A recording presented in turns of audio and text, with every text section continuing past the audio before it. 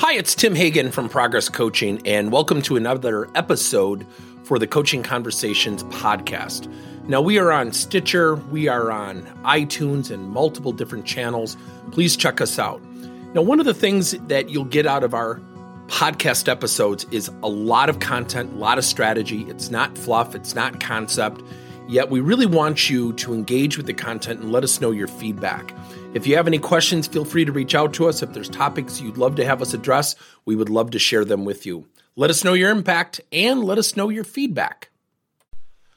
Coaching resistant people can be one of the most difficult things we all go through as managers and leaders. And the biggest mistake we make to start things out is we want to fix them. We want to address it right in the moment.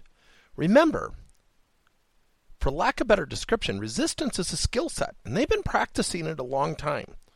Us magically showing up with these great coaching techniques is probably not going to be suffice. So keep that in mind when you're coaching someone. It's not going to be one conversation. It's going to be a series of conversations. So for example, if you have someone with a negative attitude, wouldn't it be great if we called him in the office and said, "Bob, you got to cut it out. Your attitude stinks." And he comes around the desk and he hugs you and shakes your hand and says, "Thanks for the revelation. I'm cured." Now I bet you're laughing because it's kind of humorous, right? So when we're coaching resistant people, a lot of times we have to coach to build awareness. And we have to sometimes, when we're coaching them, to give them time to really think. So the number one thing you can do is use time as your ally, not your enemy. Now, we want people who are resistant, who are negative, who are pushing back. We want it all fixed by tomorrow morning. It just doesn't work that way.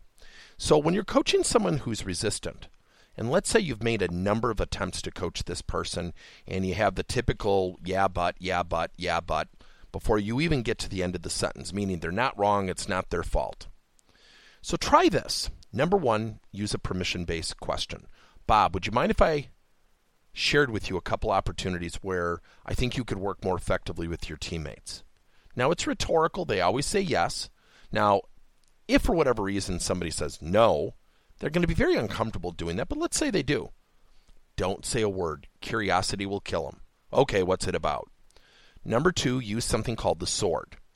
"Bob, would you mind if I shared with you a couple opportunities where I think you can really work more effectively with your teammates? Because I don't want to make assumptions of where you're coming from." That's the sword. Because I don't want to make assumptions, which I think could be unfair to you. The goal is to have the conversation. The goal, as best you can, is to get this person to listen and converse without resistance bubbling to the surface. So when you own why, so you get permission and you own why through the sword, then you ask them to do something called a rule of engagement. So let's say I say to Bob, "Bob, I'd love your permission to share a couple opportunities where I think you can work more effectively with your teammates, because I don't want to make assumptions where you're coming from. I think that would be unfair to you. Would that be okay?" "Sure, go ahead." Here's where the rule of engagement comes in. "Bob, I'm going to ask you to do something that's a little bit weird. I think you're going to have the knee-jerk reaction to interrupt me," which is another form of reverse psychology. You're going to have that knee-jerk reaction to interrupt me. I've given this conversation a lot of thought, and I want to provide you the same opportunity. Notice I'm upbeat, I'm friendly, I'm happy. And when I share with you my opportunities and my perspectives, and instead of us getting into a discussion, I'd like you to just embrace what I said. I'm not asking you to fully agree. What I'm asking you is to really take time and think like I have. Because I don't want to put you on the spot. I don't want to put you in a position where you feel like you've got to talk. And I'd like to just provide you those perspectives and have you just digest and assimilate what I've said. Then what I'd like to do is get back together tomorrow. And I want you to share with me what you're going to do successfully to alter the perceptions and the observations I'm about to share with you. So let me do a quick review. When you use permission, it's a sign of trust building. When you use the sword, so I don't make assumptions, I'm owning why we're having this conversation. You lower their defenses. You don't erode them, you will lower them. Then when you use the rule of engagement, I don't want you to speak, I don't want you to respond, I want to be fair to you. Here's the funny thing. In emotional intelligence, they talk about building self-awareness all the time.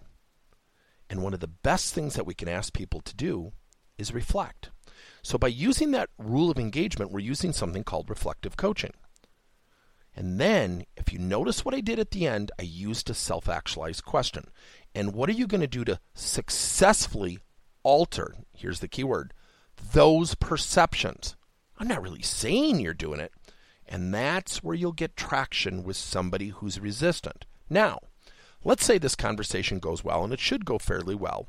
You can then say, Bob, every week I want you to come in, and I want to meet, and I want to put a structure around this, and I want to maintain this dialogue. And I want you to come in every week and share with me one incident or circumstance where you really felt like you embraced your teammates and you diplomatically engaged with them, and maybe one looking back where you missed the mark and what you might do going forward to adjust. What that learning project does, which is due between the coaching sessions, is it maintains accountability and ownership for the person you're coaching. Especially with someone who's resistant, we have to facilitate the ownership and the practice of the things that we're coaching to. Let me know your thoughts. Thank you for listening to another episode of Coaching Conversations by Tim Hagen and Progress Coaching. Now, our company is always coming out with new and innovative solutions to help leaders coach their employees. And recently, we just created a new service called Coach to You, where leaders can pick and choose topics and assign 7 to 21-day programs for employees to learn and, more importantly, apply actions and then reflect and share what they're going to do going forward as a result of the learning. It's called Coach to You. We're literally bringing coaching to your employees. If you're intrigued, we'll have a link in each one of our episodes where you can get more information. And again, thank you so much for listening to another episode.